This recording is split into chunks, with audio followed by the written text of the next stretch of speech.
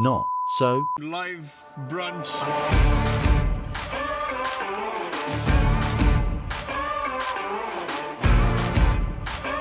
We are live. Welcome to another episode of Live Brunch. Not so. Live Brunch. Not so. Live Brunch. Welcome to another episode of the Not So Live Brunch. The question that everybody has on their minds right now is that your voice saying not so? No. Unless they stole a recording of it from me when I was asleep or something else, you know, that when I'm speaking, they've just extracted it. I have never been asked to say not so into a microphone, so We just got him saying it. check that, yeah. So it wasn't me in the initial one. It wasn't you. I do know the answer. The answer is it was Siri. It was Siri. So then the second question is, have you been the voice of Siri? Well, if I was, I should be a lot richer. So I'm Wait, afraid You're on Live Brunch, mate. What further riches do you need? the royalties haven't come in yet. Good to have you with us, Joel. And we're joined again by the wonderful Susie Hosier again. Susie did a fantastic job on Live Brunch last year, so we decided to invite her last week. year. So we've decided to invite her back. It's good to have you with us, Susie. Joel, you've just finished speaking to us on the nearness of God and the conversation, the very interesting conversation that God and Abraham have, very much talking about God's friendship. Yes. Yes. So we hope you enjoyed the sermon. We've got a few questions to help you apply the sermon, small group questions, and these are the small group questions. We'll then unpack one of them before really getting into some questions based around what Joel spoke to us. So the first question is, Joel talked about caricatures of God, ways we think of him which aren't quite right. What has been your experience of this? Do you think of your relationship with God as a friendship? What does that look like for you? How could it grow deeper? And how has this message challenged or helped you? And what's your next step with that? And I did not drop my phone. Hey. You did well. It's Was clearly close. alive. It was trying to escape, but you showed it whose bus. Well I done. did. Well done. Susie, Yeah. do you think of your relationship with God as a friendship? What does that look like for you? Yes, I think it's one of the most incredible parts of our faith, that because of Jesus, we get to actually have a friendship with the living God. I think it's not always the easiest thing. You have to deliberately stand in it. I think when you're talking about caricatures as well, I'm reading a phenomenal book at the moment, which I recommend to everybody, called Gentle and Lowly, which talks about how like our whole Christian walk is kind of unpicking the wrong mindsets that we have of God and realizing that actually he is so much more merciful, so much more gracious than we realize, and he wants friendship with us. So I think it's standing in those things. I think for me, it's rejoicing that I come through Jesus, and through Jesus I get access to knowing God as Father. That like when I pray to him, it's like I'm coming into the throne room of heaven, and his ear and his eyes are inclined to me. So I think in terms of walking out friendship with him, it's remembering that, it's coming into a place of rehearsing truth, knowing that his heart is one of friendship and love and mercy. And I will always paint him as more angry and far off and judgmental than he actually is. So it's unpicking that, standing in that, talking to him as Father. It's amazing. Brilliant. Something your dad shared with me once, many, many years ago. He said, often we say that God loves you, but do you know he also likes you? It was a real penny drop moment for me, because I guess there's a familiarity that comes in with love and all of that. But when you say like, it's like, oh, he likes being with you. He enjoys your company. It's just so fascinating. I hadn't really thought about it. You know, you always think about God and the depth of that relationship of love, but there's the friendship element which comes in through when you say, I like this person, I just like being with them, I really enjoy their company, or I'm looking forward to seeing them because I like them. It was quite a profound thing, amongst the many other profound things that he has said to me in the past. So should we jump into some of the questions? One obvious question might not have been obvious to you, but it could be. One obvious question is, why would Abraham stop asking when he got to the number 10? It's a really good question. I don't have a good answer. I don't have a final answer, but I think it's a good thing to think about, because he's going from a certain figure and he's kind of haggling. He's kind of not haggling because there's no resistance. God just seems to be saying, yeah, I'll do it. I'd spare the city for that many, or I'll spare the city for even less. I'd spare the city for even less. And it's like haggling against someone who has no resistance whatsoever, which in itself may have been educating for Abraham. He may have been discovering something of the mercy and character of God even as he talked to him. But he doesn't go beyond 10. And I've only found people making speculative suggestions about that, which are reasonable ones, like he's obviously concerned especially about his nephew Lot, who lives in Sodom. And he may be thinking, well, I wonder if they would survive. And he's thinking about his family. Now, in reality, Lot's family, purely understood, was less than 10 people. He's got a wife and daughters, but it's not 10 people. So it still seems a little abstract, unless Abraham's thinking of bigger than 10 because of the whole household. There may be others, members of the household, and he may have had those in mind. But then we know that there weren't enough, at least righteous members of that household, because the city was still judged. So the answer is it's a peculiar thing. I don't completely know what's going on. And the fact is that Abraham, his asking doesn't seem to close, because it seems like the conversation ends, and we don't know if the conversation ended because the Lord just moved on. He didn't actually get to finish asking. He didn't go through his numbers. So it's very hard for us to know. But one of the most helpful observations I've heard on it is that the fact that he seems to be going down, down, down each time, the number seems to go down to, the progression suggests that surely what we should all be imagining is that could there be one person? Could it be that the city would be spared for the sake of one righteous person? That seems to be the trajectory of the conversation. It's like it's going somewhere. Well, where's it going? Oh, it's going to the possibility that just for the sake of one person. Now, we know that Lot in himself is not righteous inherently. Lot in himself is not a particularly a righteous person. If he is righteous, it's righteous in the same way that we're righteous, by virtue of the fact we belong to the righteous Saviour. We're righteous by our connection with him. And the question perhaps should be, could it be that for one person, a whole city would be spared? Well, we know that for the sake of the truly righteous person, a whole multitude, that no one can number, is forgiven. The word is actually forgiven. It's not just spared in a generic way. It's forgiven. God has forgiven the nations, the multitudes, because of his Son, who is the righteous one.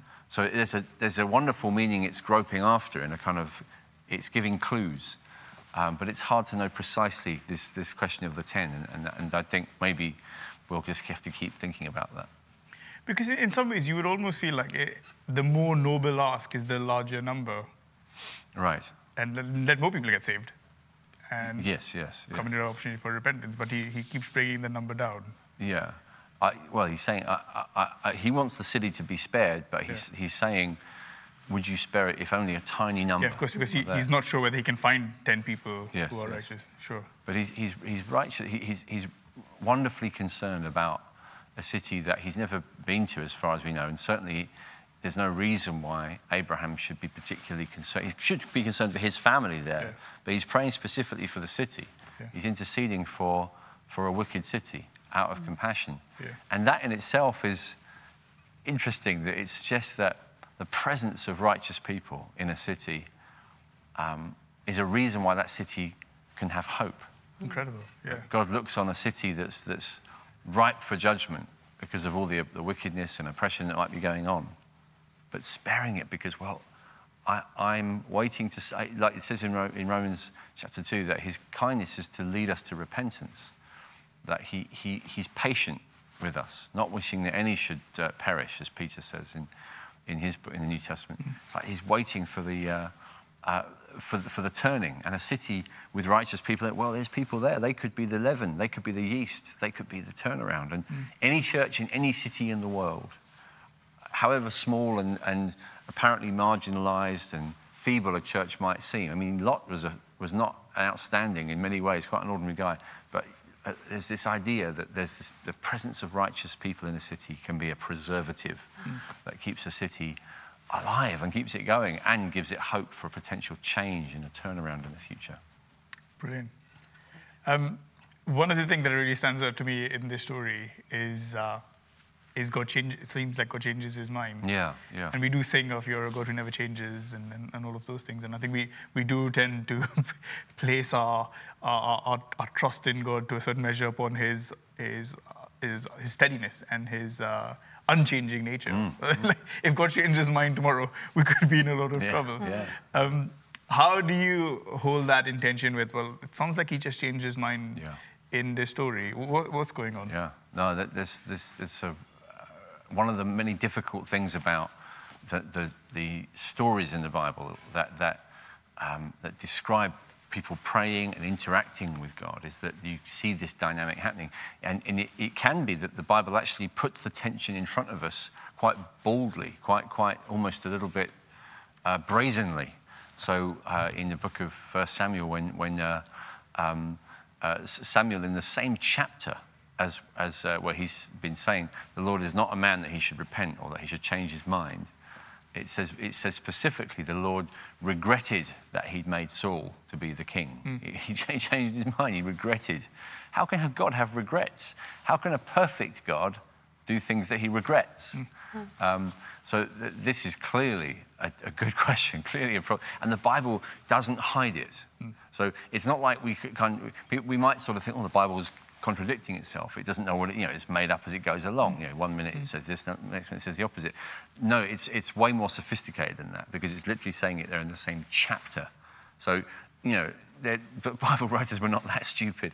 They're pointing deliberately at the fact that God is both the one who does not change his mind, and yet at the same time at least has the appearance that he changes his mind.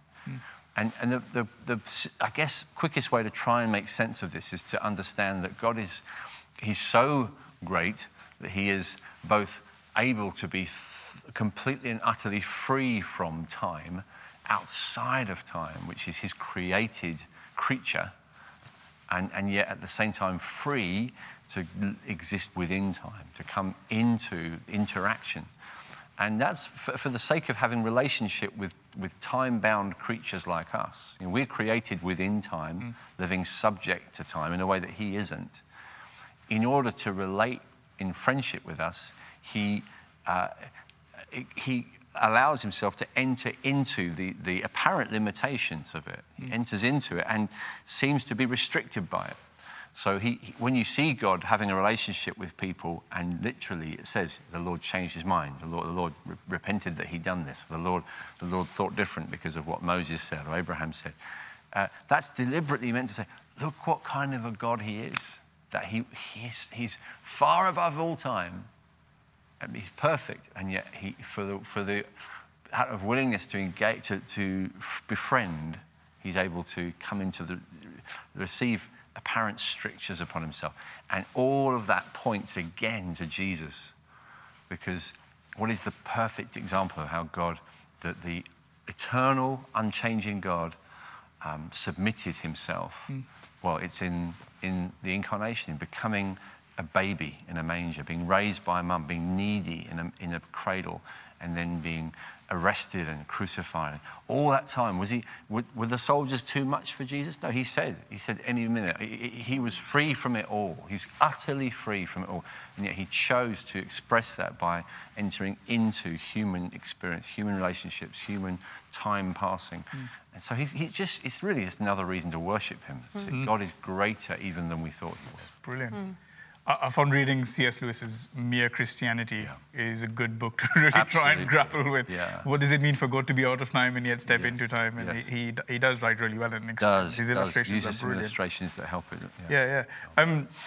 So I guess knowing that there's an element where God can change his mind, does that stir your prayer life? Does that help you with, or is it appropriate for us to go before God and say, God, it looks like this is the trajectory, that something is happening, or this story is out working. Can you stop and change your mind, please? And having faith that God could do that. I think absolutely. I think that's one of the benefits of these stories, that it helps to give the permission.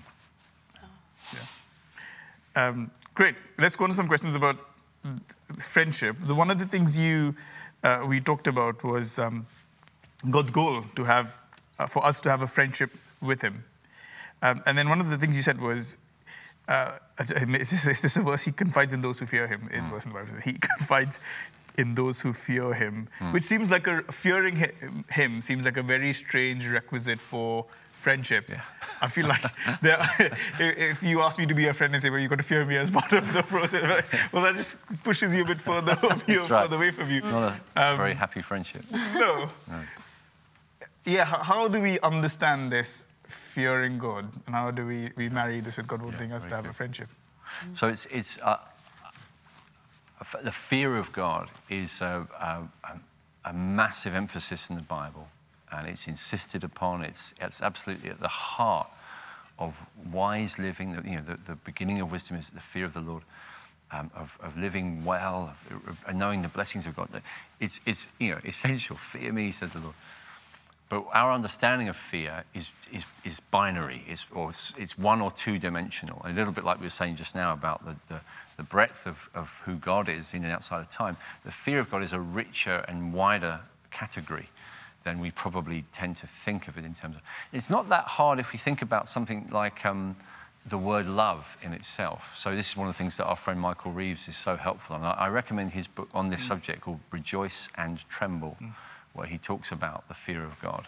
Rejoice and tremble. I think it's just superb. I mean, it's a truly fantastic book. He says, when you say, I love something, in reality, you're using a word which like Eskimos have hundreds of words for snow. Well, that's the myth. I don't know if it's true, but that's what they used to say. And it's like when you're look at the word love. We could be saying, I love my country, I love my wife, I love my dog, I love my jacket. I love this hamburger, and I love my God. The reality, what you're expressing when you say that word is utterly different in nearly every case. Then it's thoroughly different, and to come at the idea of knowing God with such limited vocabulary is tricky. We should really reflect on what is it about language that the pros and cons of words that are broad and narrow. The word fear has a rich range, but it helps to introduce to our relationship of love with God this totally appropriate sense of awe, his majesty and greatness, his otherness, his holiness, which is otherness, it's the word for it really. And it means that when we say I love God and I fear God, these two things don't disconnect. They actually relate perfectly, because the love that we have is one that expresses there's a trembling in it. It's not domesticated. We don't love him in a sentimental way. We're not controlling him. We're not sort of making it sickly sweet. It's genuinely the sense of wonder that God creates in us is what helps us to relate to him properly. If we fear him rightly, it will be the kind of fear that actually makes us love him even more, not less, draws us near. Way more. Yeah, draws us near. Because it describes Jesus as the fear of the Lord. He delights in the fear of the Lord. Absolutely. And it talks about Jesus, Yeah. that the fear of the Lord is used in the description with Jesus, which can mean it's only a good thing, because you can't imagine Jesus being scared of food or like shying away from God. Absolutely. There was such an intimacy between the Father and the Son. Do you feel like we've lost a bit of the awesomeness and the fear of God What do you think? in modern day I think preaching and teaching? there is a tendency for God to have become this very cuddly, like, he loves you, he loves you. I think especially in our culture, which is so like, you believe what you want to believe, I'll believe what I believe. We've also made God quite fluffy in that, he just accepts me, he just loves me. And I think the fear of the Lord is so helpful, because he is our friend, but he's a friend like no other. He's God. He's sustaining all things. He's holy, he's perfect, he's righteous. And so actually coming back to holding the two in tension, I think we need to do it way more, because otherwise we lose this whole aspect of God and like his judgment. That's part of what makes us love him, because he's so righteous and he's so good. That's right. And so I think, definitely we have. Yes. We need to come back to it. We don't really understand the love of God unless we understand that this holiness that creates a trembling fear. because it throws it into sharper relief. We appreciate his love more. We think, oh, now I know if the cross was necessary, if the cross was how far you're prepared to go for me, because the sin, the blame for my sin was so great, how great your love must be for me. Yeah. Brilliant. I feel like we've talked about this in previous Live Brunch episodes, where we've talked about how in this current climate of self-worth and kind of finding your own worth, and then the answer seems to be, well, you need to love yourself more, and that sort of a thing. And how does God help you love yourself more? And it becomes more about us, and it takes us away from the transcendence of who God is and the fear of Him, which works because it's a fear that draws you back to Him. Yeah. It's not a fear that takes you away from Him and more towards yourself. Absolutely. It's a fear that says, absolutely. You are awesome, and Yes. thank you for letting me come in, and Yes, I want to dig a bit deeper into who you are. And so often, I think, maybe because it's the way we've been created, it's taking away that emphasis on who you are and your worthiness and your beauty and love and all of those things, which are great, don't get me wrong, and fixing it onto someone who is far beyond. Like you think of when you're signing up to a cause, it's the cause that inspires you, and less about who you are in the process. And I think just being drawn into the wonder of who God is and the awesomeness of God is just so healthy and so good for us. And just to say, if maybe this is something that has got you intrigued and you've never really considered the fear of God, or check out the Michael Reeves book. We probably put it in the show notes. Rejoice and Trembling. It's superb. I'm reading that at the moment as well. Yeah. Gentle and Lowly was the book of 2020, and for me, Rejoice and Trembling is the book of 2021. Yeah. So a fantastic book to get into. They're two books that sort of complement one another, really, in lots of ways. Yeah, absolutely. Thanks so much for joining us on this episode of Live Brunch. Next week, we have a special treat. We've got Glenn Scrivener speaking to us next Sunday at Emmanuel, and then he will be with us on Live Brunch as well. And who knows, we might be in the... No. Football is this Sunday. Thanks for joining us, and see you later. See you.